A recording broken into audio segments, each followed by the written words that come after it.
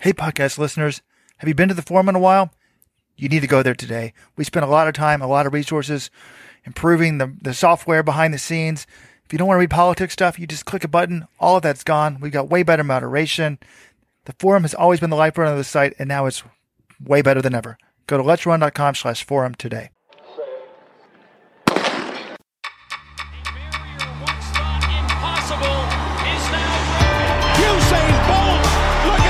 Europeans say that he hasn't really been in a war yet, but this boy's got utter belief in himself. And somehow she's found the acceleration.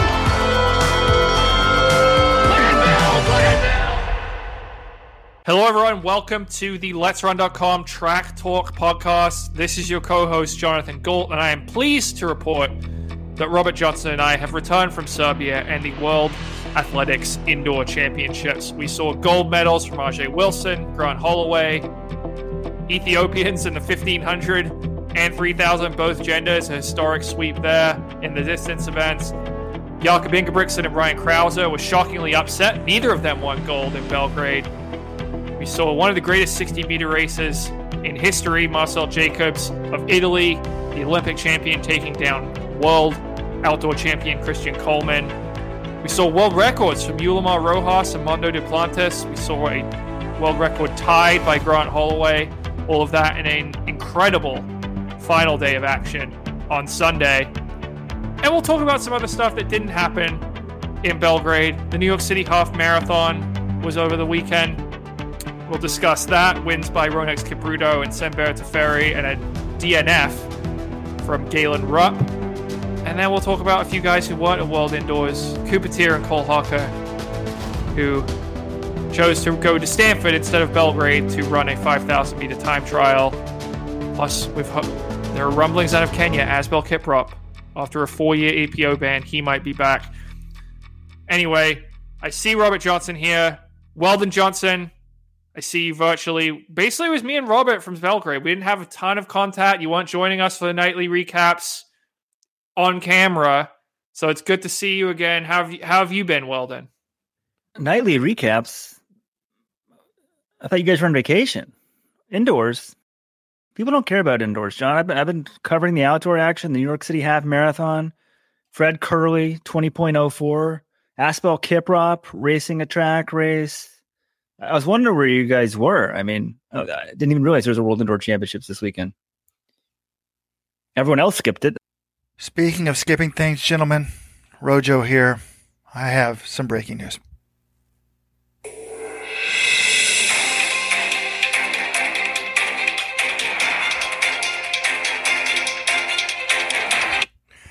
Weldon can confirm this.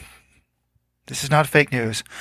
I have let the people at USATF know, as well as World Athletics, that I will be skipping the World Outdoor Championships. I will not be covering it in person as a media member until I am broadcasting the Olympics. Until I have the gold medal of my profession, the Olympic gold, the broadcasting as NBC's main commentator. I'm not going to bother with a minor championship like this.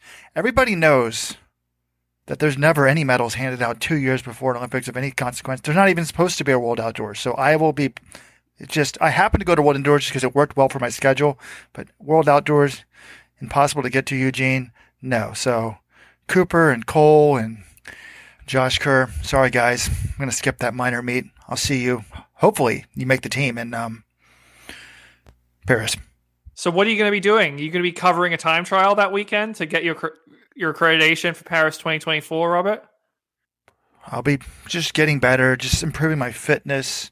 I may do like a podcast with 3 listeners, something like that. I'm not sure what, but long term, I just cannot let this minor 2022. I made my plans, for Paris 2024 to rise to the top of the profession. My son will be like 8 years old by then.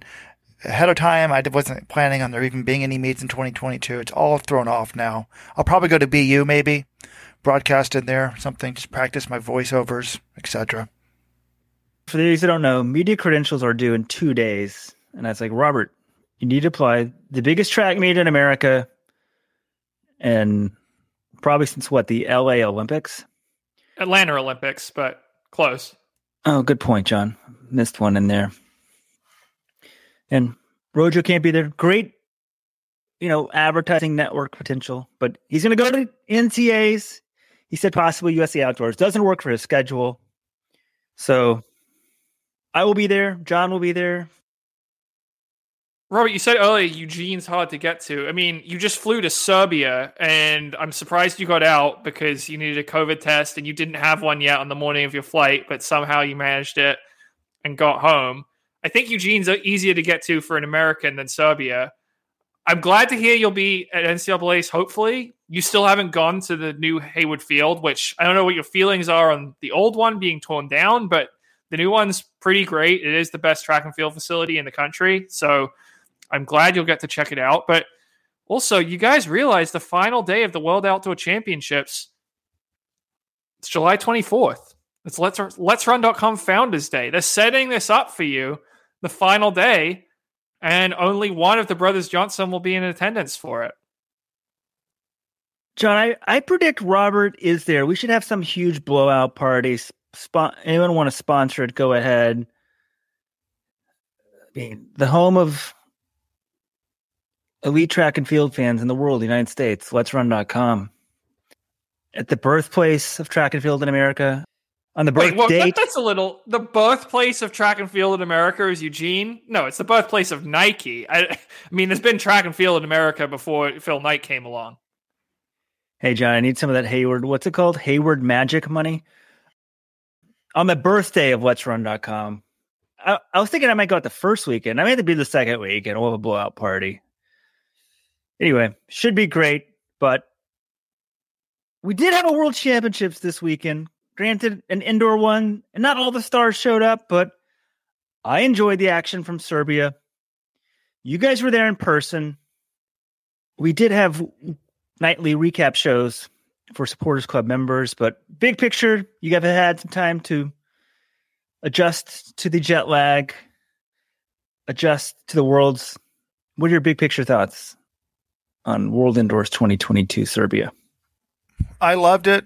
I love Belgrade. It was cheap. Everybody was friendly. Felt very safe. It's a little weird to see some people wearing Putin t-shirts, but cool people. Reminds me of Texas. You didn't see anyone wearing a Putin t-shirt. We saw them for sale in a park. I did not see anyone buying them or wearing them. Fair enough. Anyways, some guy said, hey, we're the Texas of Europe. So, reminded me of my home. But I love being there. I thought the championships were amazing. I really did. Marcel Jacobs versus Christian Coleman. How cool was that? And we just have to have people showing up for these championships, and we have to have more than one major. It's very disturbing to me that Cole Hopper, Cooper Tier are skipping this meet. Who's the Olympic 1,500 meter bronze medalist? I said his name earlier. I've already forgotten his name. Josh Kerr. Josh Kerr's on some Flow Track podcast apparently saying, until I win Olympic or World Championship gold, I can't bother with these minor medals. That's like a tennis player saying, until I win Wimbledon, I can't bother with the Australian Open. Like, this has got to change. It should start with Nike. Why don't they change the contract so that people show up? But anyways, you had an amazing sprint matchup that lived up to the hype. You had a ton of world records. I mean, I've actually learned a lot about the triple jump since the world record was set and now, because one of the guys that I used to coach that was on the team, when I was at Cornell, found out he's one of the top triple jump coaches in the world. He was on my flight back. We talked triple jump. I've learned a lot about that. But that woman's amazing. Mondo's amazing. But there were, big picture wise, I think that it was just a lot of fun. Like, there's a reason why they hold the meet. Going into that meet, I thought, well, we know who's going to win 4 of the distance races. Keely Hodgson's going to win the women's 800. Jacob Ingebrigtsen's going to win the men's 1500. Daiwat Siam's going to win the women's 3,000. I don't think that was a given. Oh, and Gudov Sergey, maybe I'm missing one. Gudov Sergey was going to win the 1500. We had 4 that we thought for sure, right? Am I missing one? Anyways, of those races, one person won what we thought was going to happen. So it was exciting to have upsets. Yeah, it was a terrific weekend, and there's been a lot of talk about the stars who didn't show up, but many of them did. I mean, Grant Holloway's there, Mondo Duplantis is there, Yulimar Rojas is there, Ryan Krause is there, Jakob Ingebrigtsen. When those athletes show up, when the very best in their events show up, those events mean something. I mean, Coleman and Jacobs, I'm going to be talking about that race for some time. That was freaking awesome, especially because the 60 is basically, it's supposed to be Coleman's event, and Marcel Jacobs comes in there and upsets him. So there are three things I'm really going to remember from the weekend. And by the way, I did enjoy Serbia. Behind the scenes, media-wise, there are a couple technical issues the first couple of days. You guys don't need to hear about them. But, you know, in terms of a host city, I enjoyed staying there. I thought it was good. Like Robert said, most of the food was pretty cheap. We did run into some trouble with some of the cab fares, but, you know, if you really want the details on that, you can email me or whatever. But anyway, my three big things that I'm going to remember from this weekend. One was the Jacobs versus Coleman showdown. We already talked about that in our recap. We talked about it a little here, but lived up to the hype. You know, as close as a 60-meter race can be, as exciting, as drama-filled as a 60-meter race can be. And it really sets the stage for what should be a terrific World Championships in Eugene this summer, but also perhaps the sprint rivalry of the 2020s. Jacobs is 27, Coleman is 26. So you can imagine those two going right at it all the way through Paris and going for the title that Jacobs owns and the one that Coleman would have been favored to win last year. Maybe there's some revisionist history now. Everyone's saying, oh, Christian Coleman would have won Worlds last year. Would he? We're not totally sure on that. So that was really awesome to see that showdown. Personally, I've covered RJ Wilson basically since I got into the sport for Let's Run in 2014. And she's been through a lot. She's always been classy and, graceful. It's a pleasure to watch her run. It's a pleasure to cover her. And she's been put in a tough situation. We've talked about it. We spent probably all of 2019 talking about it. The hyperandrogenism situation. That was really when it ended. But from 2016 to 2018, she was facing athletes who had, way more testosterone than her in events. It was tough to see her finally win a gold medal on the global stage and just sort of the palms out gesture as she crosses the finish line. It was a combination of relief and joy. I'm going to remember that race, a very well-deserved gold medal for RJ Wilson. And then I'm going to remember the final session. I talked about last year, the Olympic trials, that final day when we had a Thing Mo. We had the world record in the 400 hurdles by Sydney McLaughlin. We had that epic Centrowitz-Harker duel, and then we had Noah Lyles and Arian Knighton in the 200. That was one of my favorite days of track and field I've ever been to. And the final session in Belgrade is way up there. Everyone I talked to who was in the building couldn't believe it because already you've got a huge, loud, exciting atmosphere because Ivana Veleda, the Serbian star in the long jump, was competing. And anytime she stepped up, the crowd would go nuts. It was by far the biggest attendance of the entire championships was that session. So that was a great atmosphere. And then you add in what we got in the events. We had a world record from Mondo Duplantis in the pole vault. We had Grant Holloway tie the world record and then win gold. We had an upset in the 1500 with Ingebrigtsen. And then we had the gold medal from RJ Wilson that I already talked about. And then a very good men's 4x4 as well with Belgium winning there. So, and of course, Veleda, the Serbian long jumper, won the gold medal. So you throw all that in, 2 world records in a session and a home gold, terrific upset in the 1500. That was a really, really fun night of track and field to be there for. I got to call you out for one thing, John. A 306 4x4? Come on. Half the college teams in America could have smoked Belgium. Everything else sounded great. Quickly, was the crowd nuts for the Serbian? Were they really, really into the long jump? Yes. Like every time they would say, she's on the runway, the crowd would start clapping and screaming. And yeah, when she won the gold, it erupted. I mean, it was a really, really good atmosphere for it. Yes. It's a reminder, folks. If you're not a subscriber, member of our supporters club, go to letsrun.com/subscribe and join today because at the end of the podcast, I will talk about John's troubles on the cabs and our St. Patrick's Day exploits, how I may be too old to be going out on St. Patrick's Day. All of that at the end of the show for the VIPs. But yes, well, the crowd was going nuts for the Serb. I mean, people on the street knew who she was. I asked a couple people at the airport. I think it was the only medal they won. They put it on the last day for a reason. That was pretty cool.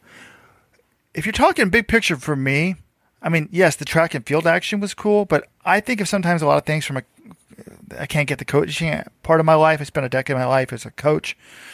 And also I've spent 20 plus years as a media member.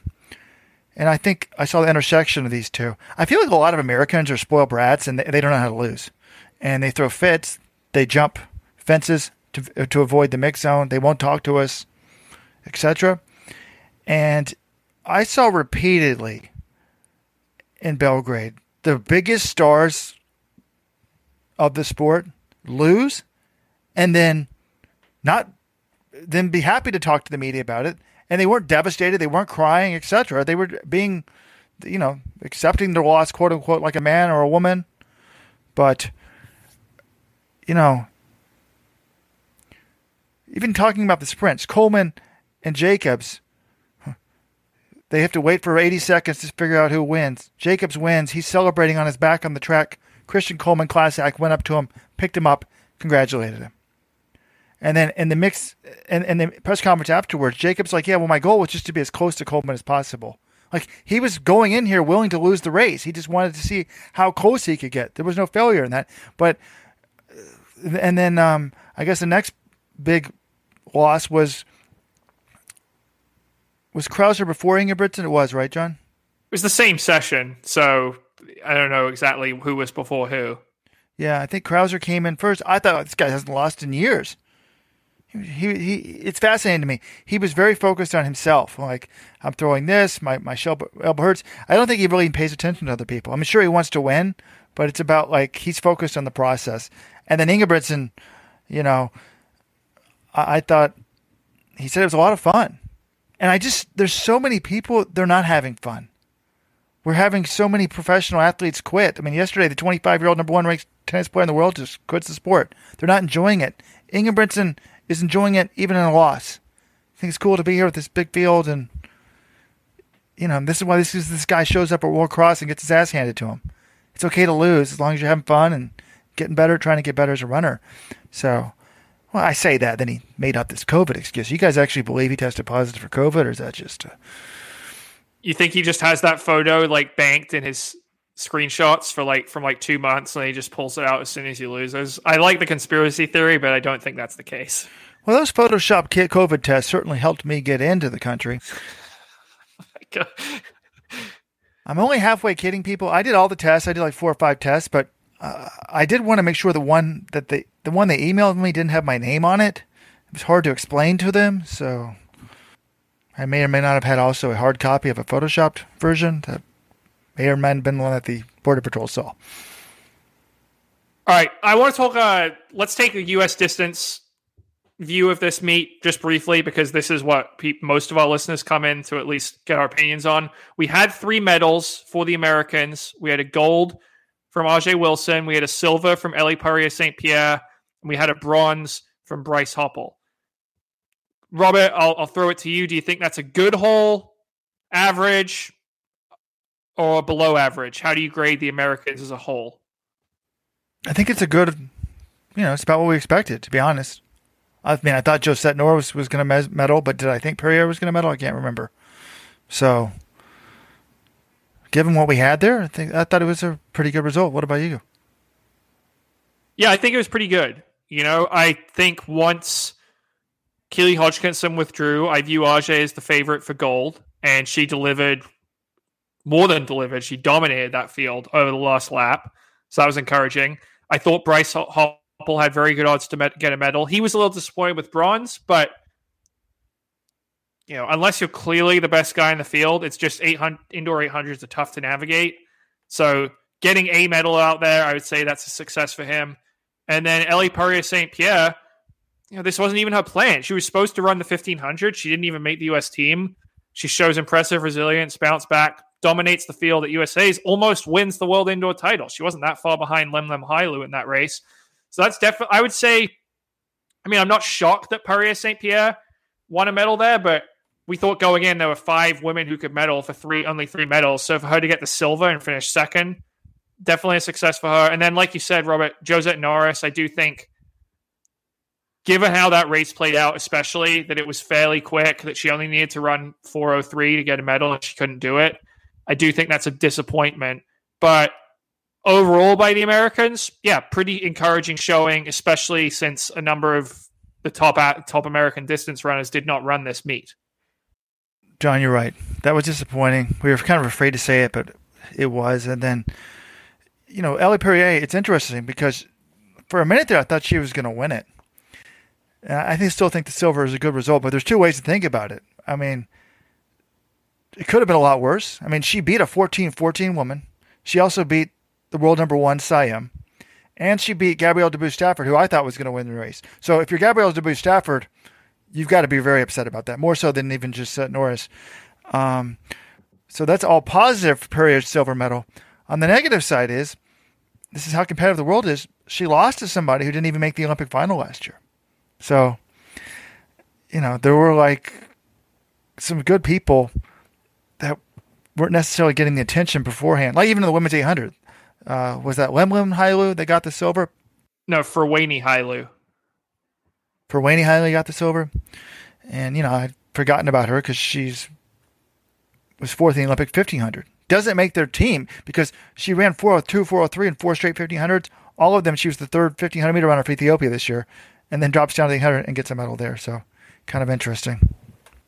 I think 3 medals for the U.S. was about as expected. Ajay getting gold was great. Ellie Perrier looked great. She could have gotten the gold. The problem for her is what event is she, guys? Is she a 5K runner or 1,500 runner outdoors? I think it actually worked out better for her. I think the 3K is her best event right now. Yeah, I think we had this debate in Belgrade. I think we both settled as she has to be the 15 because if you want to be competitive for medals in the 5K, you really need to be able to run quite a bit under 14:30. And I don't think she's shown that, whereas she has shown she soloed a couple of 358s last year. If she can get down into 356, 357 shape this year, which her coach Mark Coogan believed she was in last year, yeah, she could get a medal, especially if Hassan's not running the event. It's going to be tough with all the Ethiopians, but I could see a situation where she medals in the 15. I think it's harder to see that situation materializing in the 5K, especially when you've got someone like, Gide or Sagai or Hassan who might just want to push the pace and make it into a really quick race. Before you asked me what I thought about the 3 medals, John, I thought you were going to ask me who is the biggest winner from America in this meet. And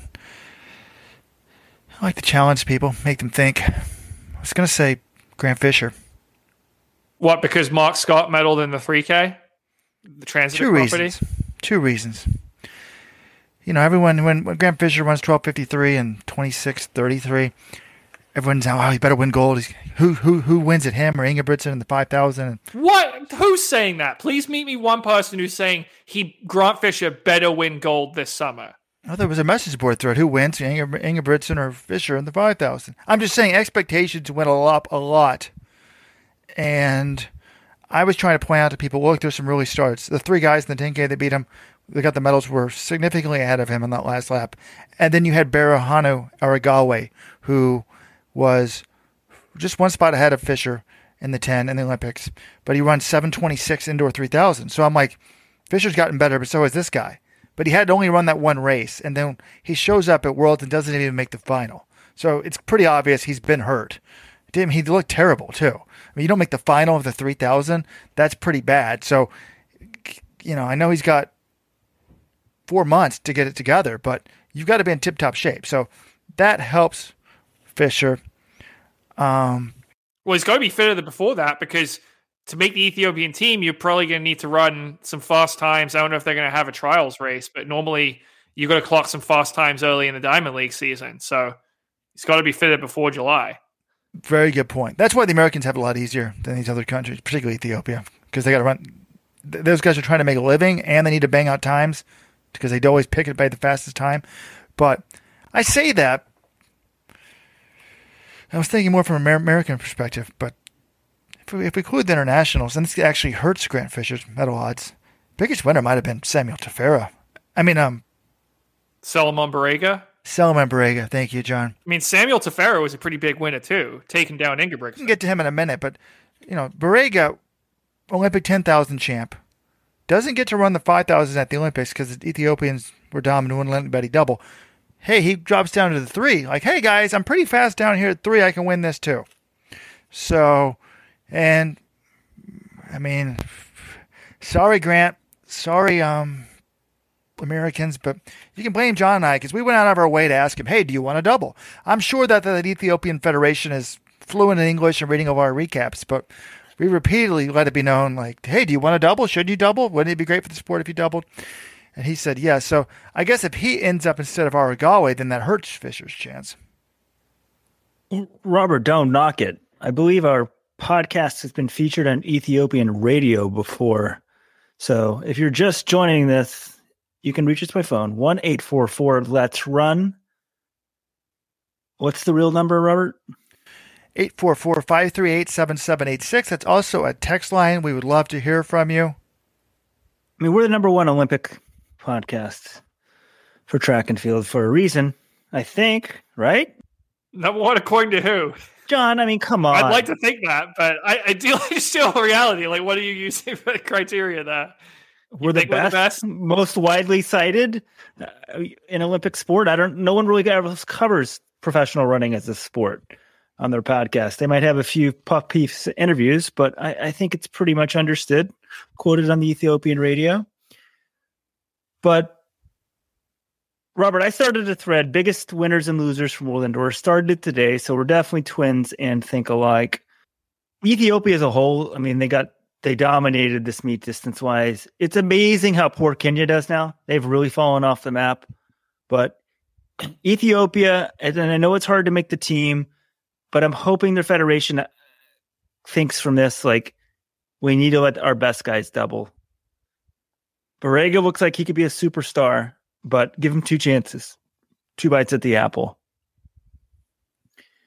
And I think what you guys were saying about Pierre St. Pierre, yeah, you better be like a 14, 15 woman if you think you want a medal. I don't think she's there yet. But if Carissa Schweizer's a 14, 25 woman, how far can she be, you know? If Coco Klosterhoffen is a medalist, you can't rule it out. That is what happens sometimes. Is like the Olympic 5K is harder to medal in than the World Championship 5K. Like sometimes these events get diluted. Remember 2015, Emily Infeld medals in the 10K at Worlds. That field wasn't amazing. You know, you didn't have Meseret Dafar or Tirunesh Dibaba in that race. So this does happen from time to time. You can sort of luck into a somewhat weaker field. But yeah, well, in terms of winners and losers, I mean, I have to say, RJ Wilson getting the gold and also perhaps showing that she's back to her vintage RJ Wilson form. We'll have to wait until outdoors to see how she stacks up against the new young queens, Athing Mu and Keely Hodgkinson. But that was definitely a good step for her. And then I have to say Marcel Jacobs. We already mentioned him before, but you know, he won the Olympics in the 100 and the 4x1. But to come in against Christian Coleman, who probably before then, I think you would say is the greatest 60-meter runner of all time. He has the 3 fastest times in history. He was the world champion in 2018. Jacobs beats him in an event where Coleman is supposed to have this incredible start, and Jacobs comes on and gets him before the line. You see, wow, if he's running 6.41 in March, what can he do outdoors? He ran 9.80 in the Olympic final last year. I'd say this was a big, you know, he's already the Olympic champion, so you can't say like, oh, wow, he's finally proved himself. But there were people like Robert, there were doubters who before this year said that was a fluke. He won't even make the final in Eugene. And now I would think you probably have to say he's the favorite to win the final in Eugene. How does he lose? If he's beating Coleman at 60, why wouldn't he beat him at 100? I agree. I mean, big picture-wise, he's by far the biggest winner of this thing. I mean, this guy could have, you think, theoretically lost a lot of money. He shows up as Olympic champion, gets smoked, and then he's going to get no appearance fees, or not big ones. You know, I'd heard one of the reasons why, one of the scuttlebutts was, one reason why he didn't want to run after Olympics is he wouldn't get the huge appearance fees that a Bolt would get because Bolt would put 20,000 people in the stands. Does this guy put people in the stands? I'll tell you this much.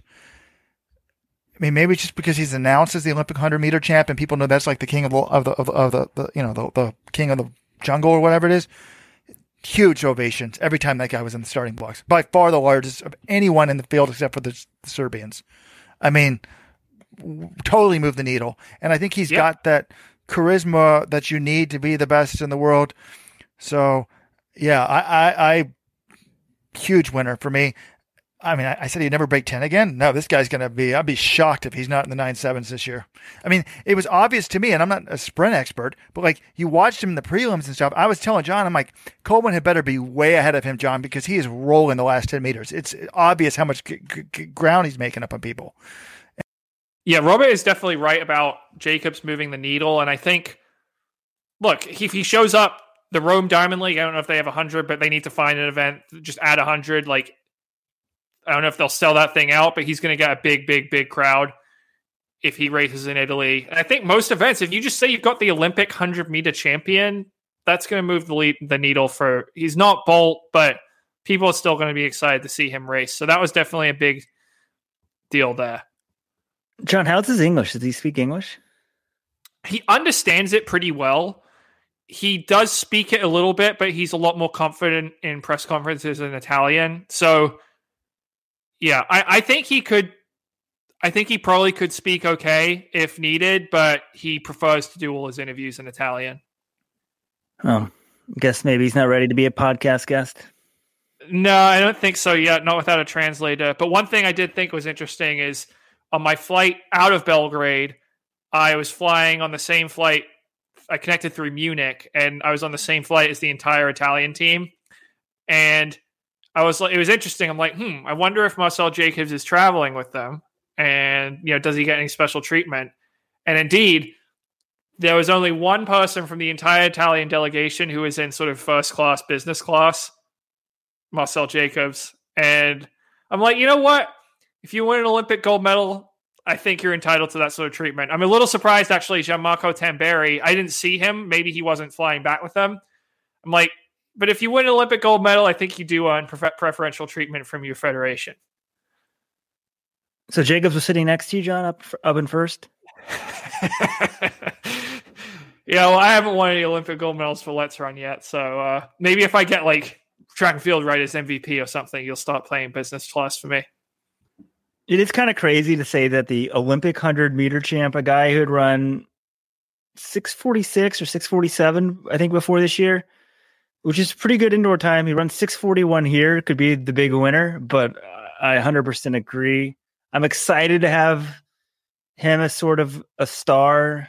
Face might be too much of a word of the sport, but it's good to have new rivalries, not even just to have like all-American sprinters at the top. I mean, it's hard to say that because we've had all these Jamaican guys, but geographic diversity, I think, is a good thing for the sport.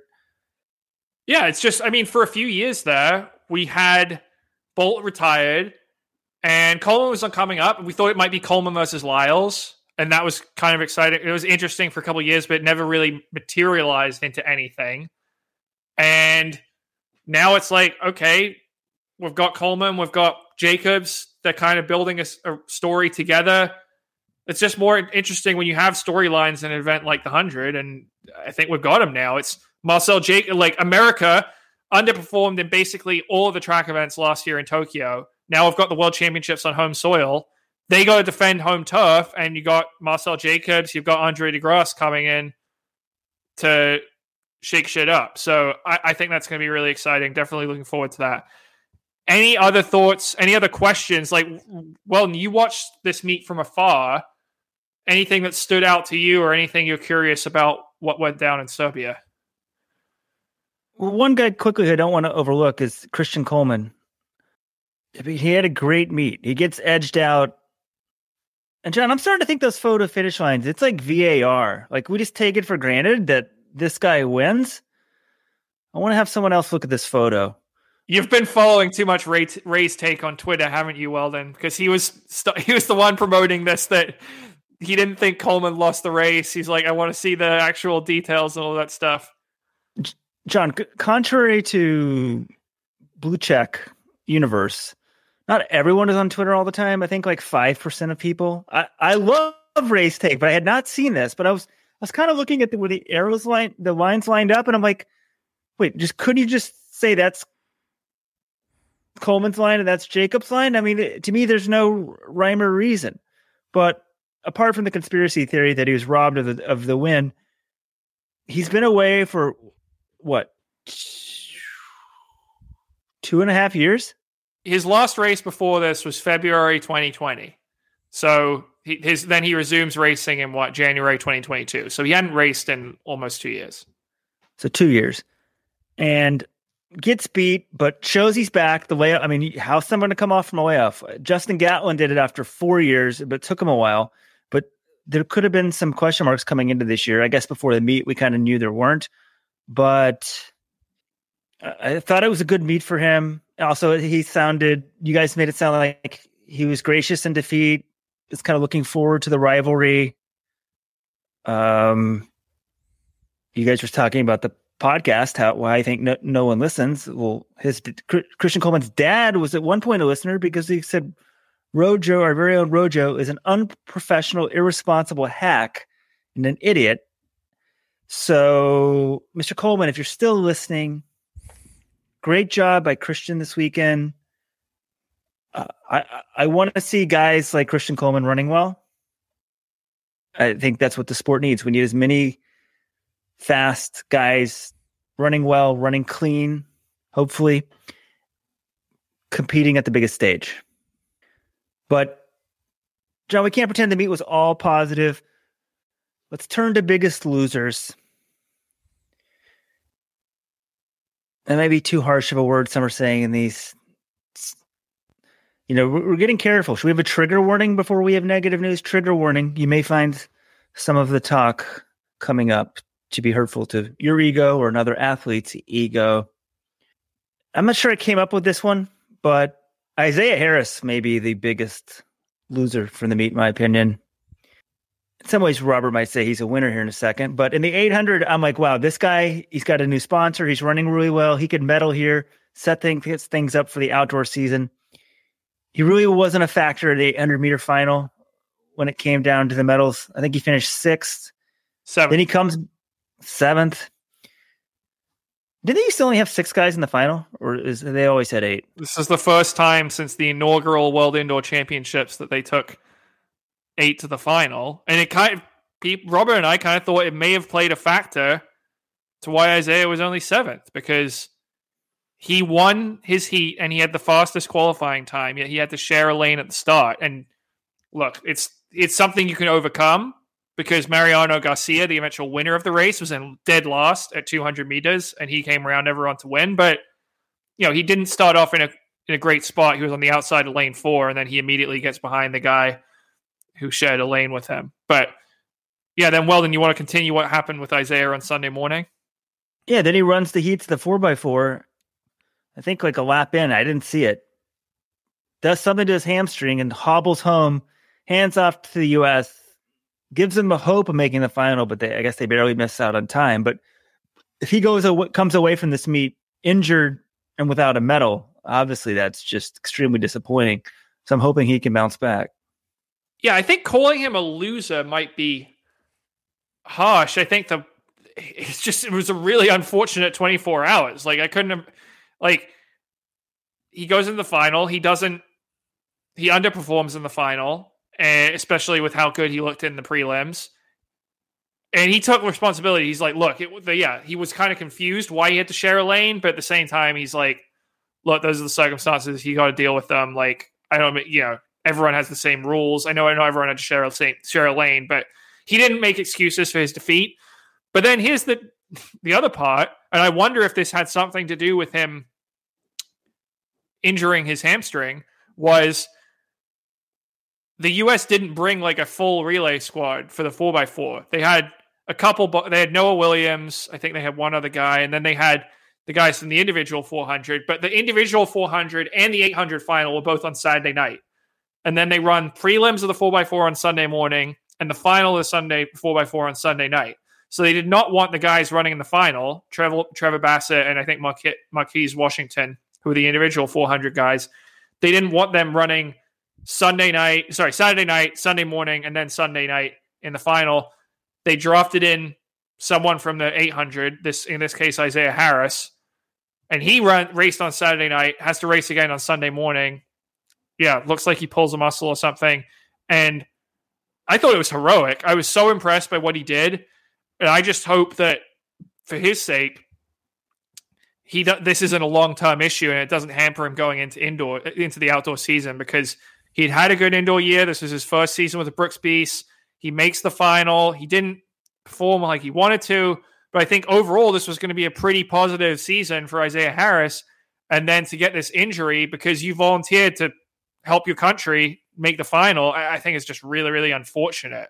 But I don't know if I would call him the outcome, I guess it's bad for him. I don't know if I call him a loser, though. Yeah, Jen, I'm not calling him a loser. He was one of the biggest losers at the meet. It's more of a figurative term, right? Look. Yeah, sure.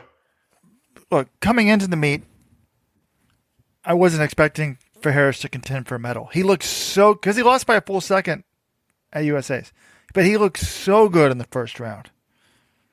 I was watching him intently in the final. I actually thought the fast start by everybody else was going to be, I thought he was perfectly suited. He's going, I never got up there. I'm like, well, if they're going out super fast, to be out in 6 is pretty good. I mean, the winner was in last and ended up mowing through the field.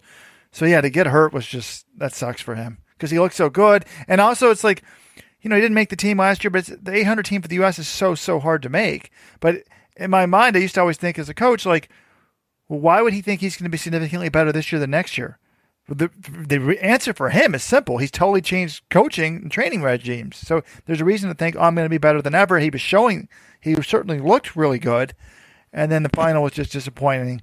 And then he gets hurt. But for those of you not supporting club members that didn't catch the live show after it, I pointed out the time that won the gold medal in the 4x4 would place 7th at the SEC meet, and yet we can't figure out a way to get people over there. Now, part of it is a financial thing in the sense of the type of person that can run that time, like what is it? It's just 46.5, right? There's no middle classes in the sprints. You've got the elites who are getting paid contract and don't show up and run indoors, and then there really isn't anyone after that who's continuing past college. You've got the collegians, plenty of them, but they're all running NCAAs, so they're not going to make the team. There's no Brooks Beast or Hansons for sprinting. So and we've seen this quote back in the day, like the guy in lane, the Usain Bolt, the guy in the middle of the lane is getting millions of dollars, and the guy in lane 8 is lucky to get by and make a living unless they're from some other country and the federation's supporting them, etc. Again, I talked to one of these jumpers on one of the planes, and they were seated in the top 3, and they have a contract of $0. Yeah, look at the women's 60. The silver and bronze medalists from the United States, Micaiah Briscoe and Mary Beth St. Price, neither of them are sponsored. So, yeah, in the sprints, it's really boom or bust in terms of getting a pro deal.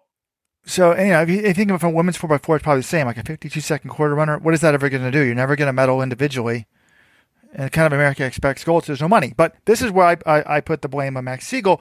Like, there's no leadership. Could he figure out some way to get these college kids to go over there? And can we put the money in a trust for them? I mean, and people always say, you're always talking about a 7-figure salary. Yes. To take $300,000 of that away, couldn't you pay 4 sprinters $75,000 a year just to do relay duty? Somebody who just graduated, hey, we'll do this.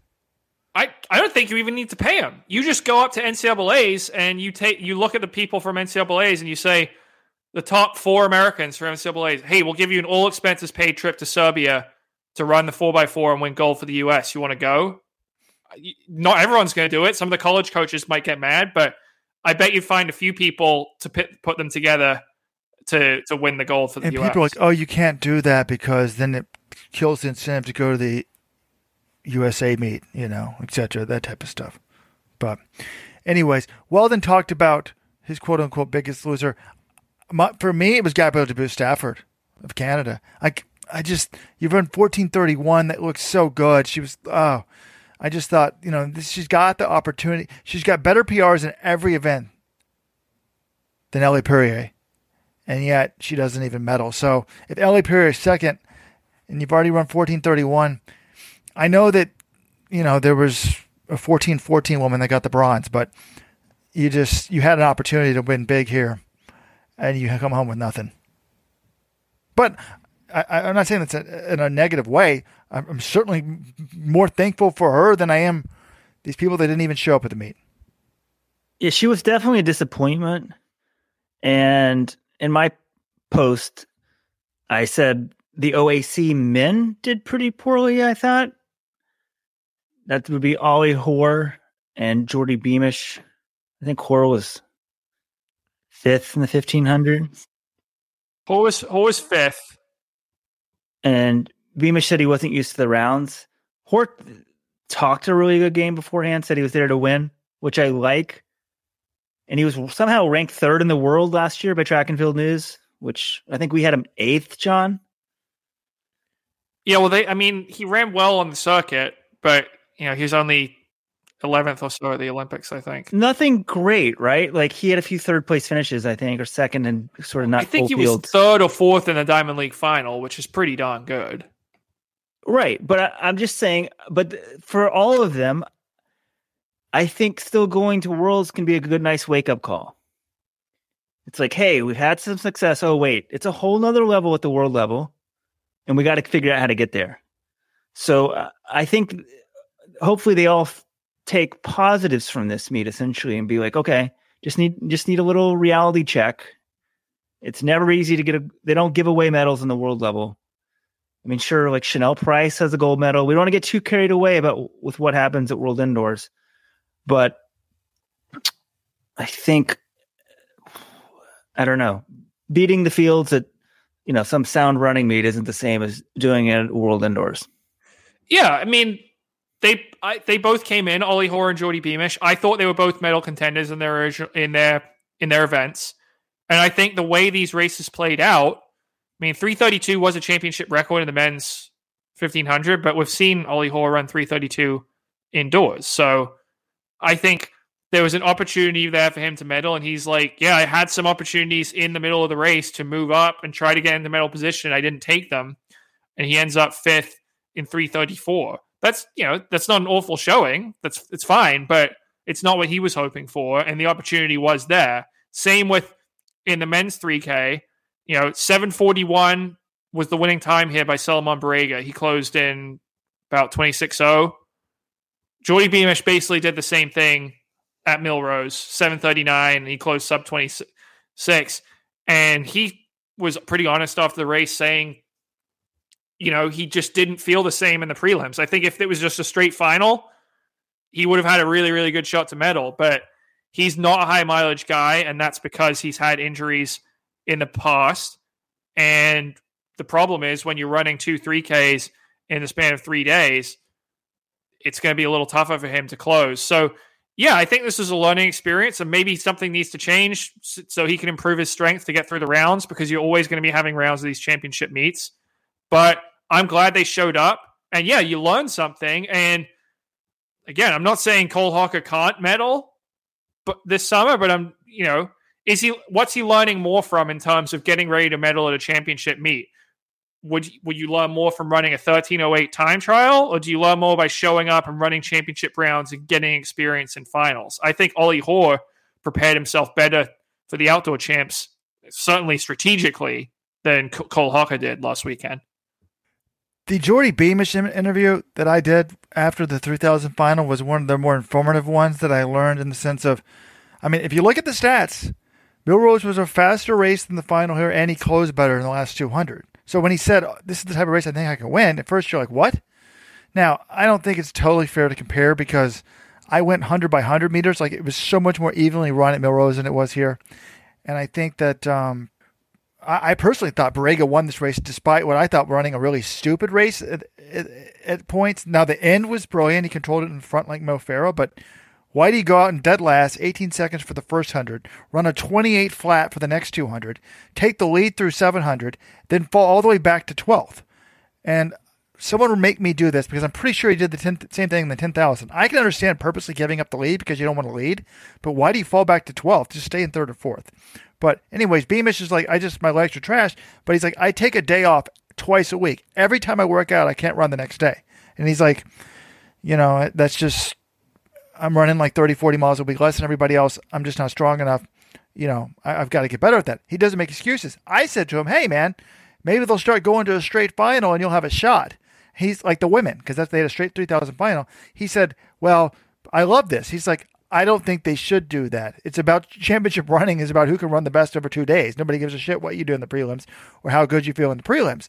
So man up to him for that, for saying, no, I want them to keep the rounds. I've just got to figure out a way to do that.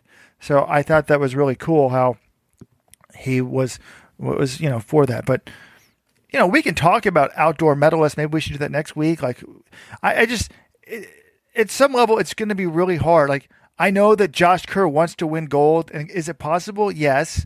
But is it likely? Hell no. The person that's finishing 3rd, 4th, 5th, 6th, 7th, that's often a career performance just to get to that. In tennis, the Federers and the Nadals, the guys that are winning, like, they continue to keep winning. They're way better than everybody else. It's a damn bell curve, So I just think it's going to be, the people that sniff a medal once, like a Craig Mottram or a Tegan Camp or a Solinsky, I know they never got them. A Philip Ingebrigtsen, those type of things, there's a lot of people that are in the 3rd to 8 range. They sniff one medal, then the next time they don't get it. Big picture, Jordy Beamish has made huge strides. We're talking about him as a possible medal contender or gold medal contender in the 3K. I mean, this is a guy, he's never hit the Olympic qualifying standard, right? He tried a week before this race and didn't hit it. So big picture, he's made tremendous strides as a pro.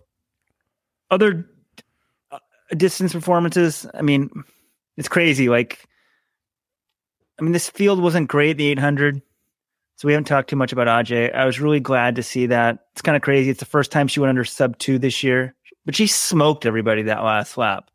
So when she takes on Athing Mu, Keely Hutchinson, I think there's some hope. I still think if they're their best, she's in trouble. But I just wanted to give her another shout out because sort of a lifetime achievement award. It's crazy because she's 27, John? Yeah. But no, everyone, I think we would have said if after she missed the gold in 2019 in Doha, that was her best chance to win outdoor gold. And then last year, Athing Mu and Keely Hutchinson come along and both of them run 155 at age 19 in the Olympic final. I think all of us are like, Ajay missed a window, right? It's closed. She's not going to be able to win anything. These two are going to win everything in the next decade or so.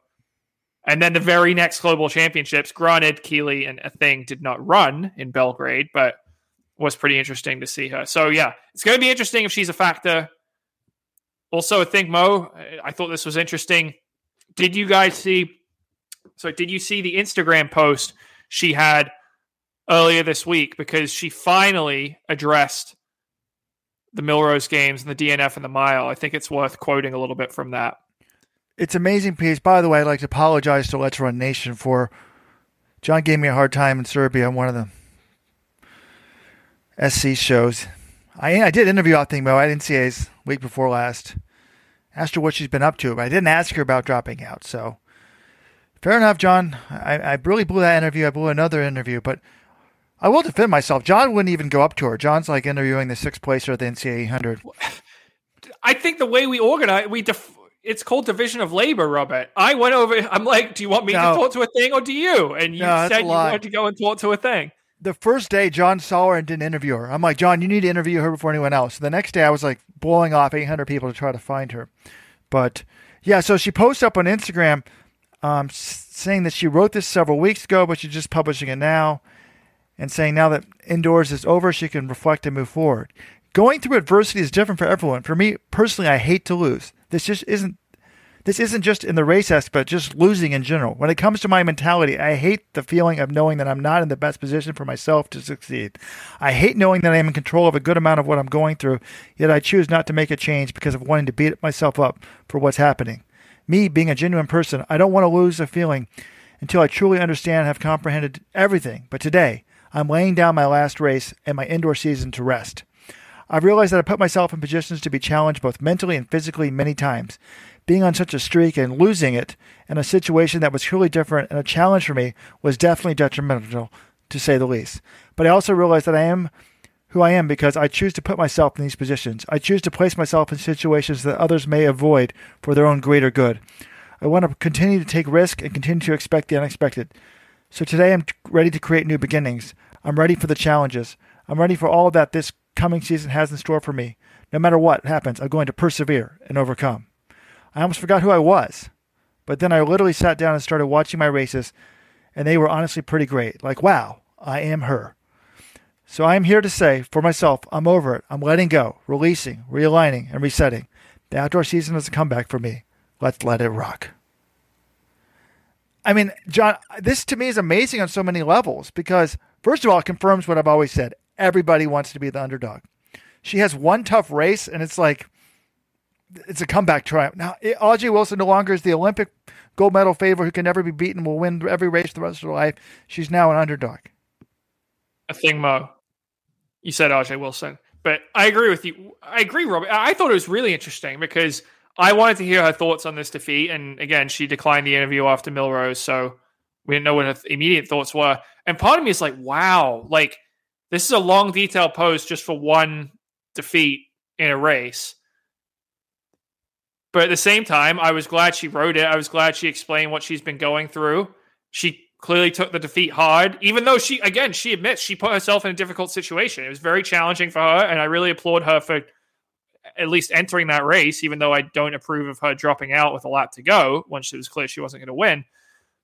And I also hope it shows that, you know, some maturation, that she's learning how to deal with defeat. Because, again, I don't expect her to lose a lot of races this year, but, you know, I think it's better if she gets beaten in 800 before the World Championships. If she hadn't had this Millrose loss on her resume, maybe it's like she had, you know, mentally it's really difficult for her to rebound from that. Whereas now she's gone through that experience of failure at the professional level. And if she does lose this year or, you know, ahead of Paris 2024, she might be more prepared to bounce back for that now that she's gone through this experience. So I found it a very interesting Instagram post. I think if anything, John, it reminds us she's a 19-year-old kid.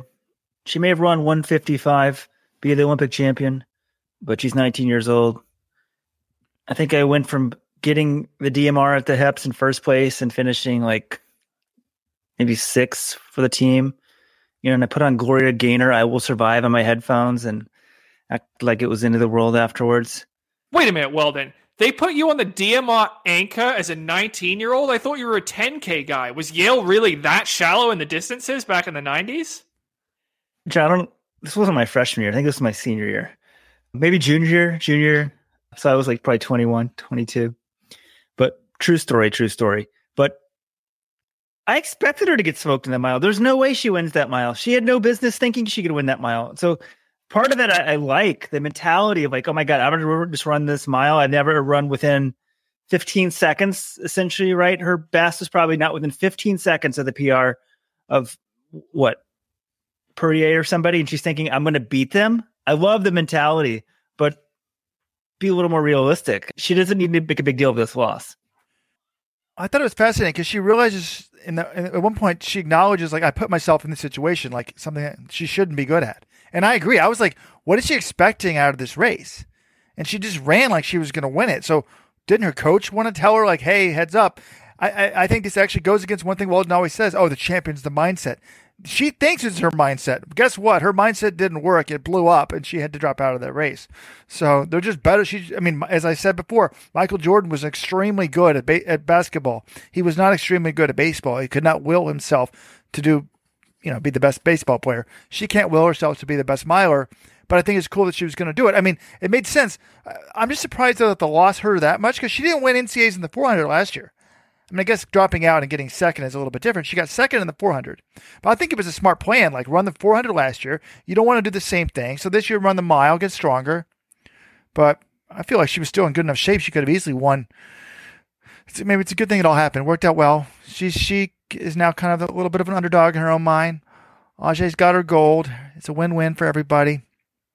So I do think, imagine if Keely and Athing Mo were there and, Ajay's third. We're not talking about her. So I think that's cool. On the Sunday night show, John and I said, can Ajay challenge Athing and Keely? I said, can she win gold? And I answered the question yes and no. I think she could win gold. I don't think she can beat them at their best. So, Keely's hurt. She's got a quad injury. Athing Mo, well, looks like she's doing fine now, but we didn't know what her deal was. So, but it would be great to see the three of them on top of their game. And don't forget about Raven Rogers, who ran 156 last year and got the bronze in the Olympics. So she's younger than RJ. She's going to be she's always got a great kick. I mean, I think it would be silly to leave her out of the discussion. I mean, RJ better just make the team first. I'm just glad I'm not a U.S. women's 800 meter runner. The good thing for the men is Donovan Brazier gets a bye into the Worlds because he's the defending world champion. But the women have no bye, and the U.S. is by far the deepest country at 800. So everybody just, get on that. I guess you could say get on the plane to Eugene, but you're not really probably flying to Eugene. But make the team first is what everybody needs to remember. And, I think, she's back. She ran 124 for 600 this weekend outdoors in Tempe. I mean, she's racing. I don't know if that signifies that she's back to being a thing, Mo, but she's back racing. John, that's like a top 5 all-time U.S. time. It's pretty good. Top 5 all-time in the outdoor 600? I mean, have 5 women ever even run that event in the history of the United States? Well, it's not like she ran 90 seconds or something. I'm just saying it's... Okay. I mean, she ran faster when she was like 16 years old. So I don't really... It's fine. It's what she should be running for some outdoor opener in March. All right. Anything else before we turn the page on World Indoors? No, that's enough. I had so much fun there, John. Again, we'll recap the St. Paddy's Day festivities at the end of the show for the VIPs. But... Wait. You guys got to give one thing. I got to justify this to the investors.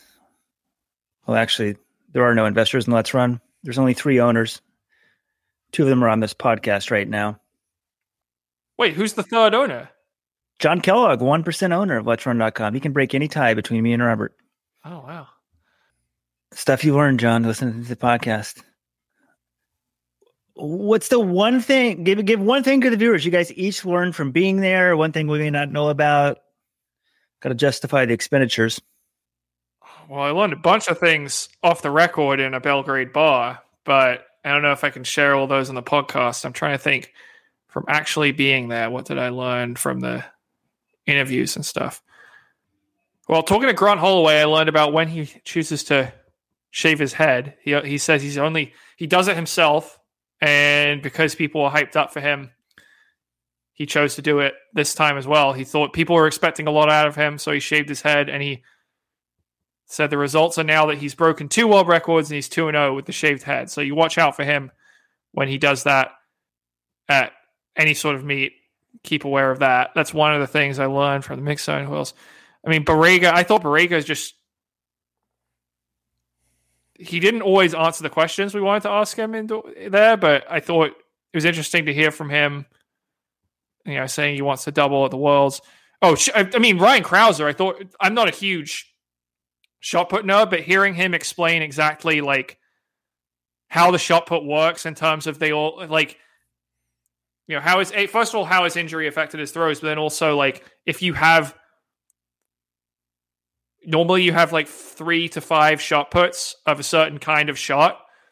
And this time 14, I think, of the guys in the field throw the same shot.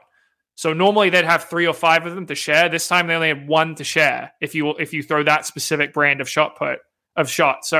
So that kind of made the event turn into a bit of a mess because everyone was waiting to use a shot. I thought what Robert said earlier about Geordie Beamish and his mileage, I wasn't aware it was that much lower. I wasn't aware he takes that much time off in between.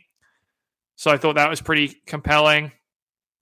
Are we talking track and field stuff that we learned? I mean, I learned a lot about Ukraine, Russia, the East and the West, the history of Bulgaria, and our walking tour. But...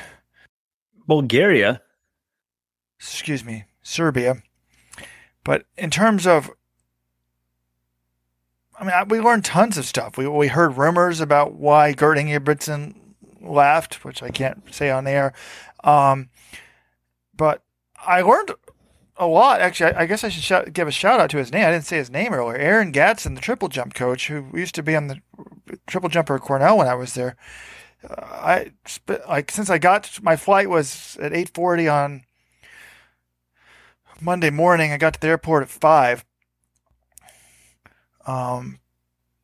Took a bus. I learned that they have a great bus system in Belgrade. You just hop on and go wherever you want. It's like all the time, all hours of the night. But I learned from him that apparently, like, what do you guys think? Let me ask you guys this. What do you think makes Yolimar Rojas great? Well, I already saw you write. You texted us this, so I already know the answer. John, you're supposed to fake it if I didn't text you. I don't remember texting you. I was sleep deprived. Weldon probably didn't read my text. She's super tall and fast. Yes. So apparently her technique is not amazing, but she's super tall. He's like, I don't think there's anyone in the world that is that fast, that is that tall. So, pretty interesting. She's like the Usain Bolt of the triple jump. I learned some stuff about Mariano Garcia. His English is not great, the 800-meter champion, but I was going to put this in a sort of a wrap-up article I wanted to write on the meet, and this is courtesy of friend of Let's Run, Miguel Almeida, Spanish journalist, former steeplechaser until 2019, and also he's from a very small village in Murcia, so it's sort of like the country, and he didn't really like being in New York earlier this year when he raced Staten Island because he spent a couple weeks there, but he's not a huge fan of the big city. He's much more of a country boy, and as a result, I'm just going to quote from what Miguel sent me in this message. He trains in a triangle form dirt track, which is often used as a street market. So he has to move to another place sometimes. Not joking, absolutely true story. He only drives 14 miles to train in a proper track, the last specific workouts before a race. So it's kind of like hearing from Joshua Cheptegei, he's training for the world record in this 405 meter, like single lane dirt track that sort of has a bump in the middle, the same sort of setup. And then Miguel sent me a picture of the track, which I will share in this article I write later this week. And it's just, it's a triangle. It's a triangular dirt track. And that's where the world indoor champion trains. It's pretty crazy. Okay, John, that's what the people wanted to hear. Stuff like that. Thank you. That was good. Meanwhile, the entitled, coddled Western runners and Flagstaff are still apoplectic that the Sedona track is closed. But hey, Kenyans have showed us one thing. You don't need a tartan track to be the world champion. And I was going to say, John, you guys are no fun. People want to know what you guys learned in the bars, but I'm trying to drag it out of you. But yeah, your lips are sealed. So, I mean, well, then here's the thing. If we start blabbing every single thing I learned in a bar about track and field, those people I speak to in the bar are no longer going to talk to me about track and field. So I think it's better to have at least some of this stuff as background knowledge that can help inform our reporting moving forward, maintain relationships than it is. And then also, I mean, it's not like I've got a microphone in front of them. I feel like, if you just start spilling everything, you're going to lose credibility or trust from some of your sources. So it's a balancing act, but you definitely heard some interesting things. Well, believe it or not, there were other big events this weekend besides the World Indoor Track and Field Championships. Yours truly went to one of them. John, instead of staying home, watching Crystal Palace destroy Everton in the FA Cup quarterfinals, I traveled down to New York City, so confident my team would win that I could cover the New York City half marathon like a professional journalist. And although COVID struck Jakob Ingebrigtsen at World Indoors, this was the first New York Roadrunners event back to full capacity since COVID-19 invaded the world.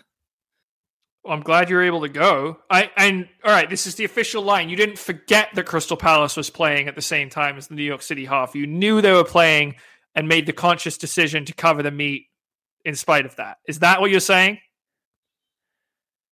I did know. I did realize this. I thought about not going more so to help cover World Indoors, but it was just like a 3K on the final day. I'm like, you guys have got that. So I'm glad I went.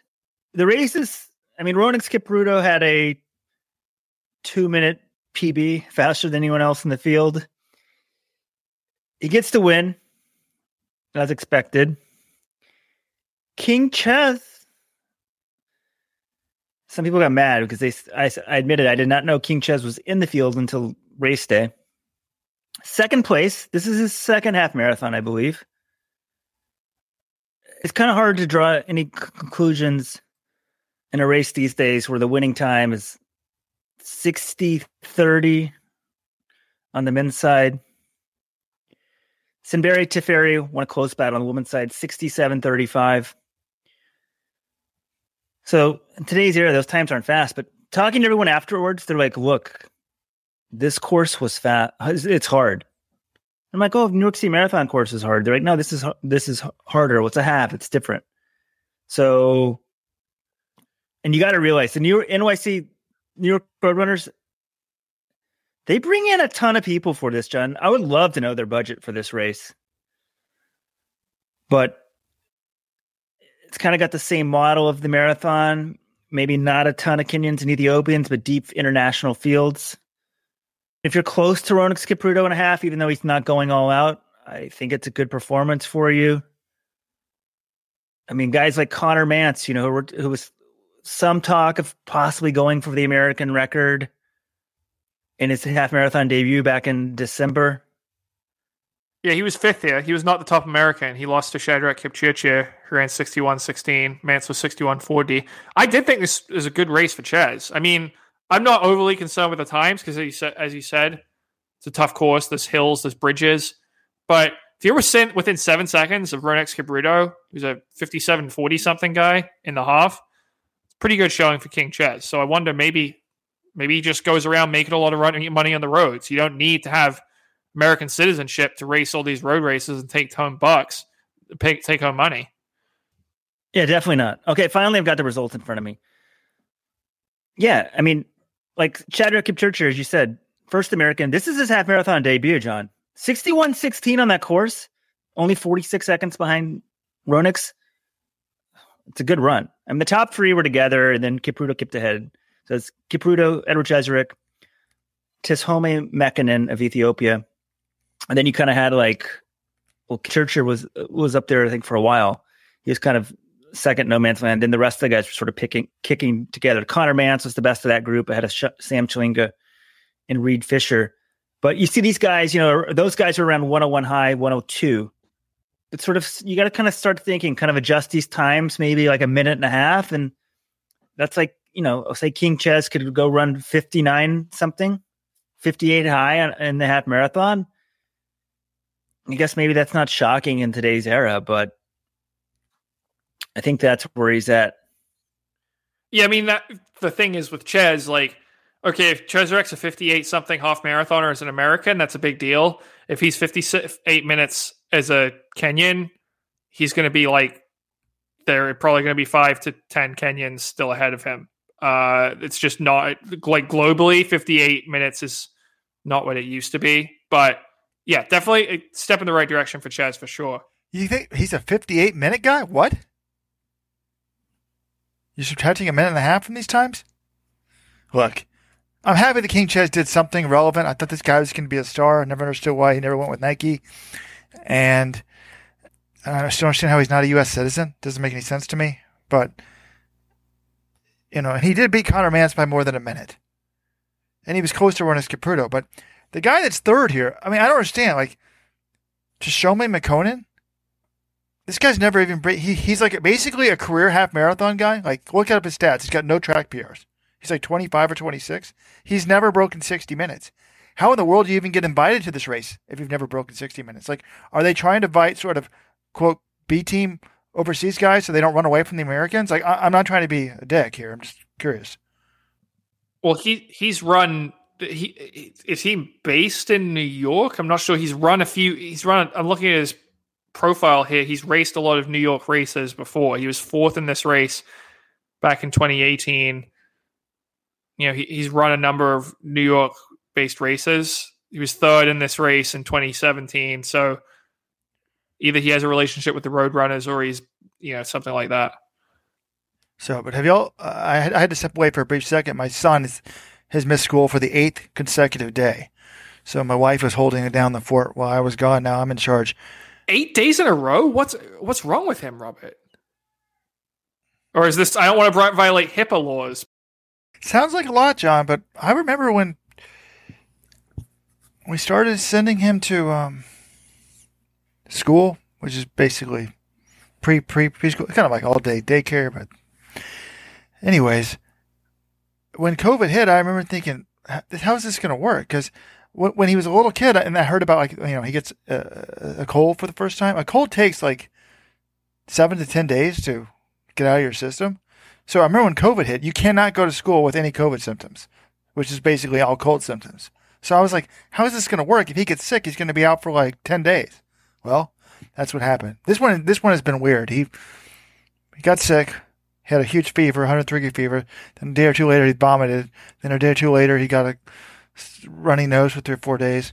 I thought before I went to Belgrade he'd be back in school. Didn't go back. And then apparently now he's developed a cough over the weekend. So maybe tomorrow. Well, hope he feels better soon. I'm sorry to hear that, Robert. Thank you, John.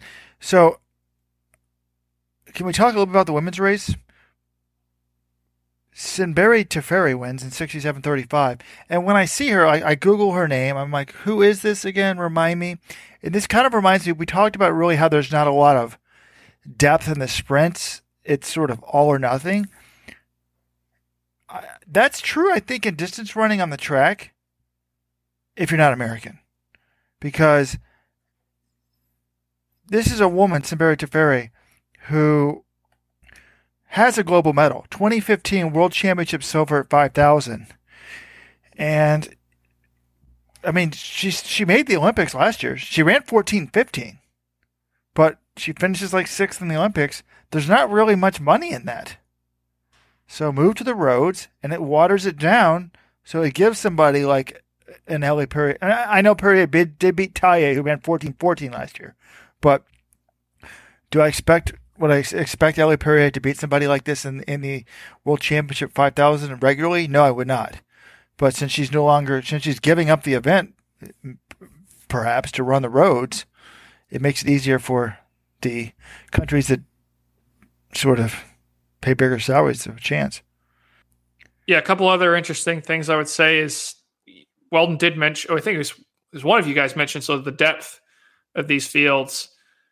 I mean, Edla Kiplagat was runner-up in Boston last year. She was 9th in the women's race in 1:10.22. Sarah Hall was 12th, 1:10.54.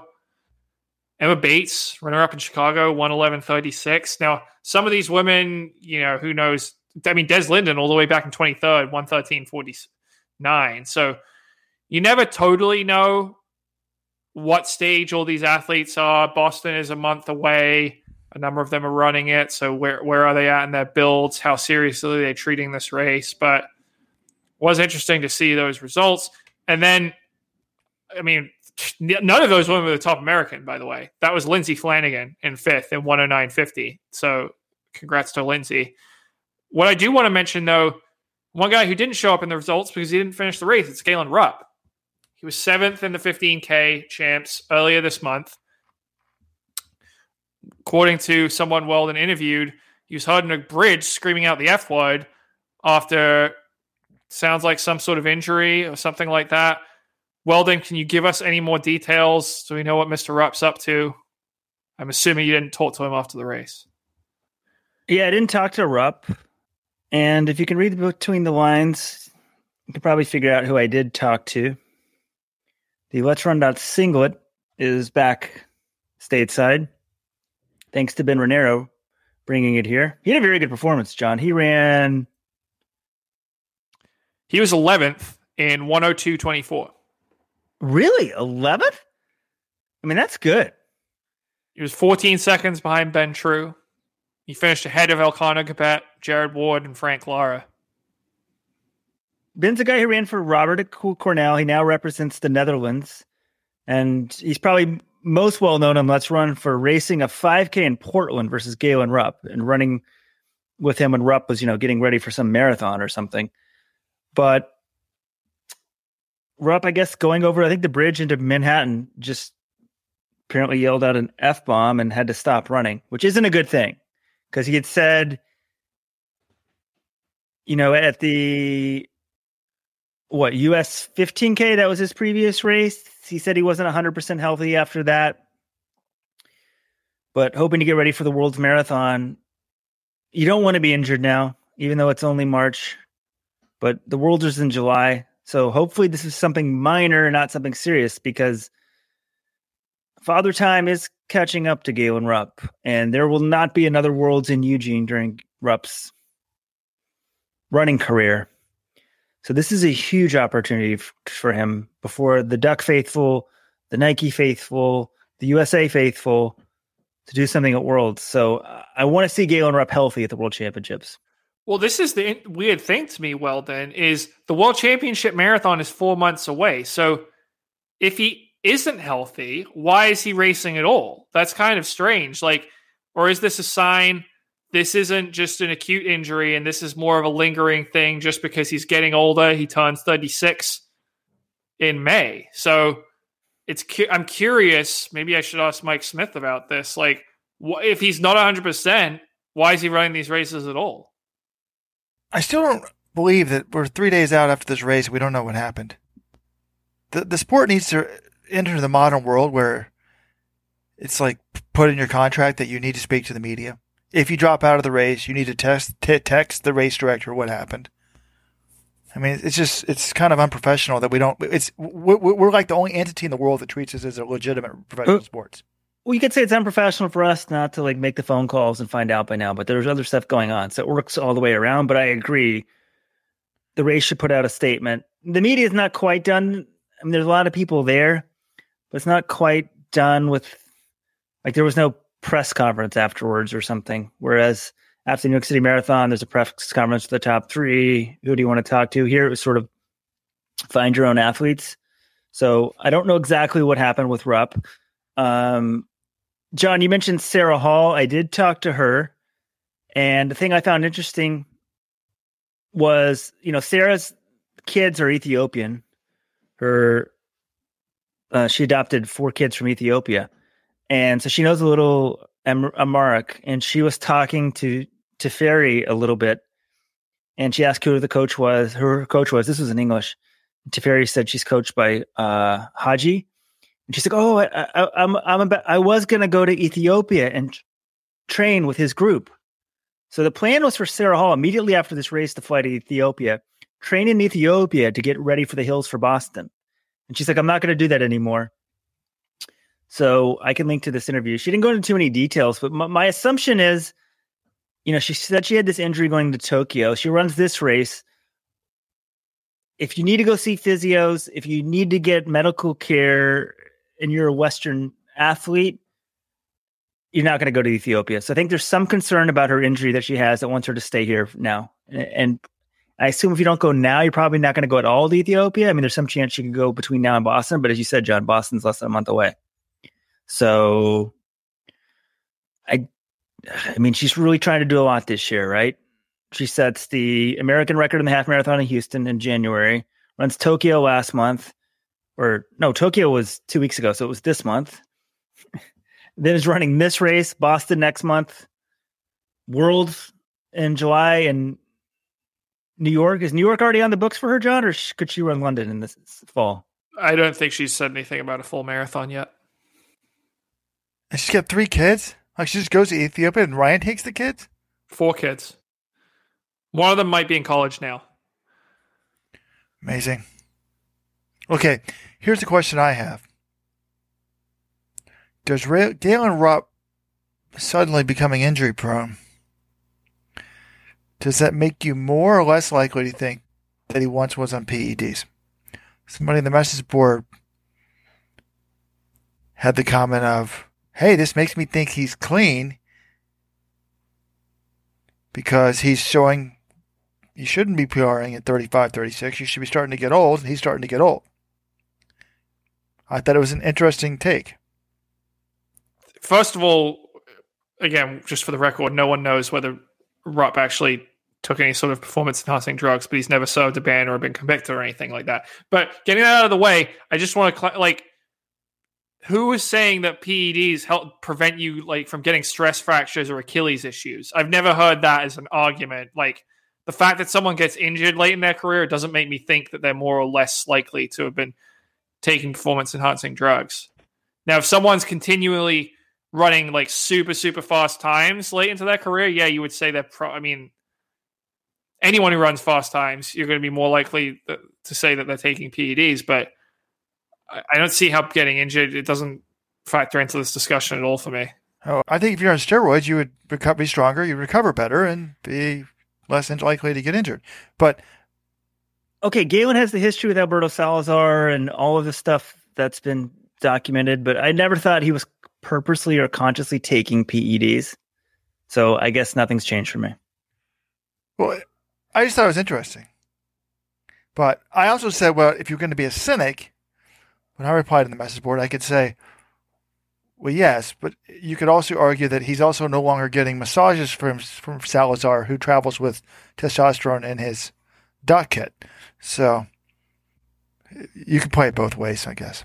I just thought it was an interesting take on the message board. Again, that's why we want people to check out the new and improved forum. LetsRun.com/forum. All right. We've been talking for over an hour, and I don't think we've gotten to the race of the weekend, the race that everybody was into. No, we're putting this one off. I'm holding this one off purposely. Before we get to that, we can talk to an athlete who was convicted of PEDs. Asbel Kiprop is back.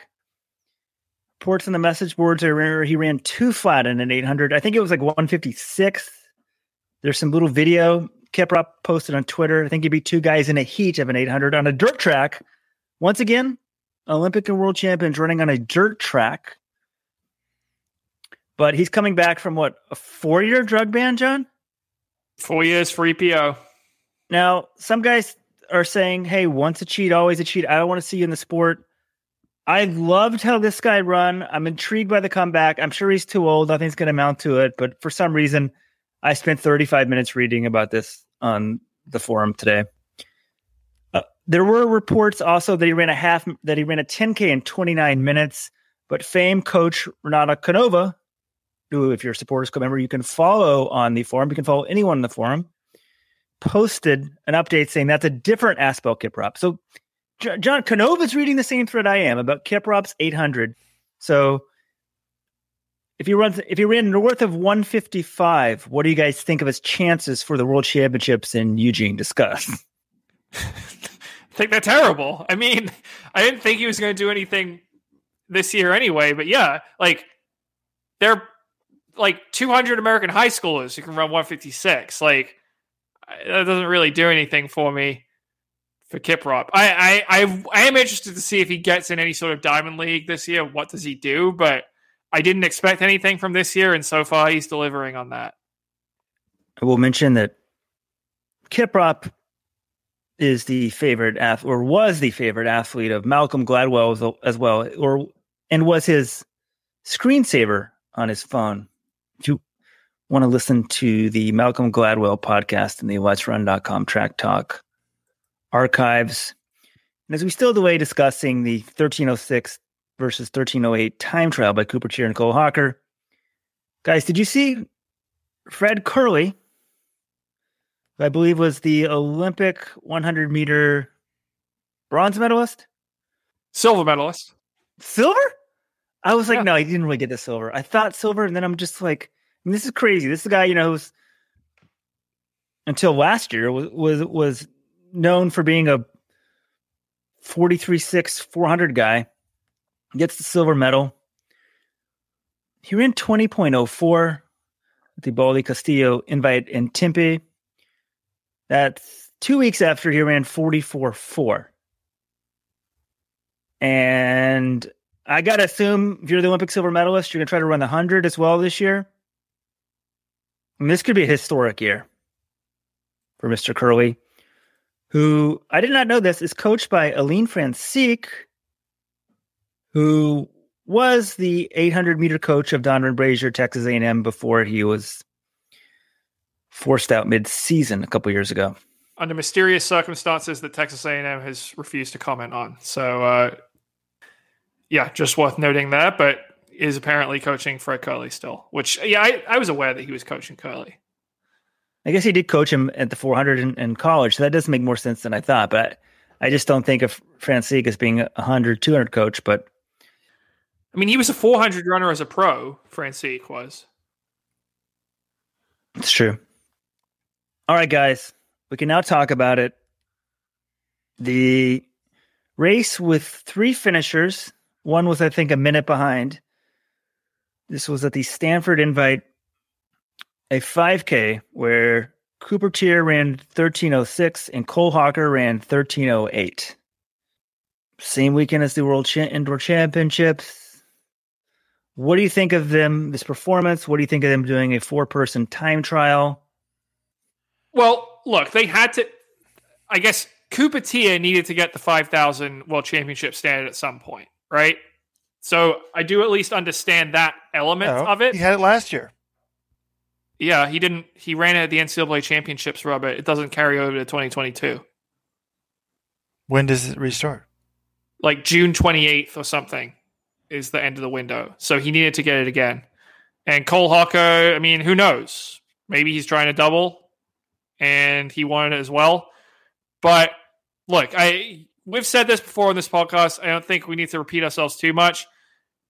It's better for the sport if these guys are running at World Indoors. Obviously, Cooper Teare, that wasn't an option because he didn't run USA Indoors due to COVID. Cole Hawker could have run World Indoors. He chose not to.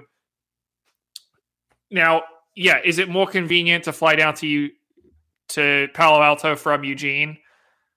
Yes. Than to go to Serbia. But I don't know. I think you need to have some sort of deterrent in place, and we've talked about it before, whether it's allowing... This isn't that hard. This should not be allowed. This should not be allowed. This just should not be allowed. Weldon said it. They've got to do something. They're young kids. Do I fault them? No. Is it in their best interest to probably skip World Indoors?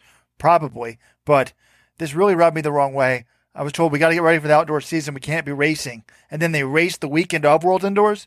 So if you needed a hard workout, a 3,000 worked out just as well as the 5,000.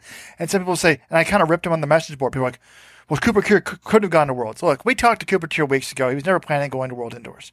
So I don't blame them personally. It's just the way the system is set up.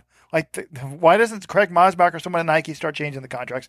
We need more than one major, and there needs to be a window between World Athletics. They can't force people to not run races because they don't pay people's salaries, but they could just sort of get away this like antitrust issues or whatever by saying, okay, here's the window for qualifying, and the qualifying window doesn't start until indoors is over, period. So anything you run before that outdoors doesn't count. So at least, if you want to run, it'll just be practice. It won't be counted as a qualifying time. So I do think that you could have some tweaks there. And the other thing that they need to do is they need to get rid of the dumb standards. Like, apparently they're going to make the standards even harder, but that's fine. They want to go to world rankings. If the U.S. is going to send 3 to every event, we should be allowed to send whatever 3 we want. And we don't need to have people skipping a meet to go get a 10K qualifier or a 3K qualifier or 5K qualifier. The U.S. is going to send 3. Just let us send whoever we want because there's nothing that beats the drama of the trials. But people were asking me, like, on the live show we were recording after the meets, I was like, what do you think of this 5,000? I said, they're not really running a 5,000, are they? Sure enough, they did. I didn't even know who won until today. It didn't bother. I guess I should care. Maybe Teare's better than Hawker, but what does it do for me? Nothing. It's a mediocre time. I've told people I'm going to make a shirt like, my parents went on vacation. All I got was a shitty T-shirt. It's going to say I skipped World Indoors, and all I got was a mediocre 5,000 PB. I mean, 13:06 and 13:08, we're really calling that mediocre. I think that's a little bit harsh, Robert. It's mediocre. It's mediocre for a 20-year-old American to run 13:08. Doesn't move the needle for me.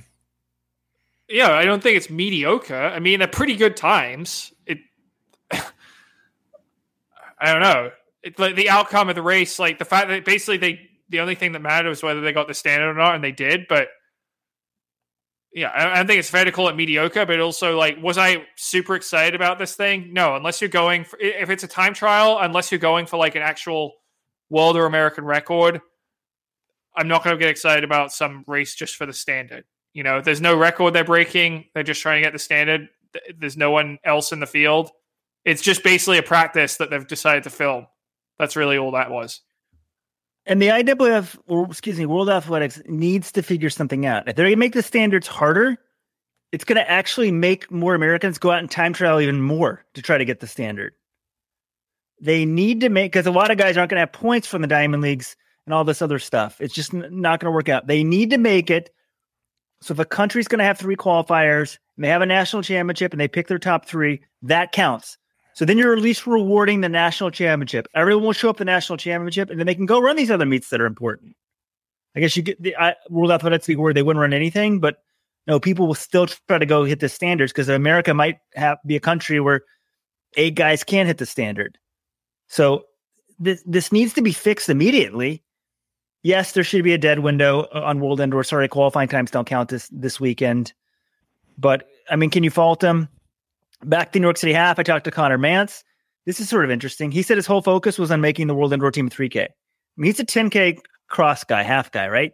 He did pretty well at USA. He's got like 5th place, I think. So after Hawker didn't go, and who else was out? So Hawker didn't go. So Emmanuel Bohr was on the team. Yeah. And Dylan Maggard was 3rd. So he got elevated, and it was Maggard and Bohr. Connor Mance would have been in line to be the alternate, but the USATF didn't name it as an alternate. No, that's not true, John. No, I spoke to Connor. He was offered a spot, and it was tough. He's like, look, I'd already shifted my focus to the half. I sort of prayed about it and decided to look, I've already changed my focus. I can't do that. He said his whole focus was going to do the World's 3K. Yet he didn't make the team, decided to do the half, and then they come to him on the spot, and he's like, just sort of shows where World Indoors is in the mindset of a lot of these athletes. Because if this is World Outdoors, no way in hell does he turn down the spot. So then why didn't Drew Hunter go? I'm not sure. I don't know if they had time to then go to Hunter or not. So that's one thing that I didn't try to confirm. But yeah, Drew Hunter would have been the next guy on line. So, and I think that would have been a good opportunity for him. He needs to get experience racing at the world level. But okay, if I'm going to actually look at the 3,000 result, 5,000 results, I think it's a decent result for Cooper Tier. I'm pleased to see he's doing well. I think he's a big talent. Maybe I shouldn't have said mediocre, John. I would almost call it a meaningless 5,000 PB. But I guess it's not meaningless because they got the standard and they need the standard. But come on, if you can't get the standard at the pre-classic, you don't deserve to go to Worlds. But well, here's the thing: you keep saying this pre-classic. Like, are they running a pre-classic? What are they running a 5,000? I guess Joshua Cheptegei have announced they're running the 5,000 on Friday night at pre-classic. So that will be good conditions. You know, assuming there's some second pack in that race and it's not just all about Cheptegei going for the record. I get it. You don't want to put all your eggs in one basket. I mean, I forgot one time in college, my best runner, he had to get the damn regional qualifying time at the IC4A meet because he got DQ'd at the HEPs and all this crap. But like, it was windy one day, so like he was like, had to go solo it. Yeah, I will say, like, World Athletics, the whole reason they made these standards tougher a few years ago and why they're going to make them tougher still, most likely, is they want people out there racing in meaningful races. They want more people running on the Diamond League. They don't want they don't want athletes doing what the Bowerman Track Club does, which is they go and hole up at altitude for months at a time. They come out to run their standards, and then they go back up to altitude for the major championships, and they don't run anything. You know, they might run the pre-classic because it's in their contract, but they don't really run that many races. They don't want athletes doing that. They want them saying you have to qualify based on your world ranking. They want them running at these meets. But in theory, I can get behind that. I understand that. But in practice, I don't think that's how people will operate. Well, think about it. If only the superstars can hit the standards, well, then the superstars are the ones who don't need to race the Diamond Leagues. They can always hit the standards, rest on their laurels. I don't know. I'm not sure. I need some game theorists to come up with a solution, but you do what the tennis does, ranking. Get rid of the standards entirely, period.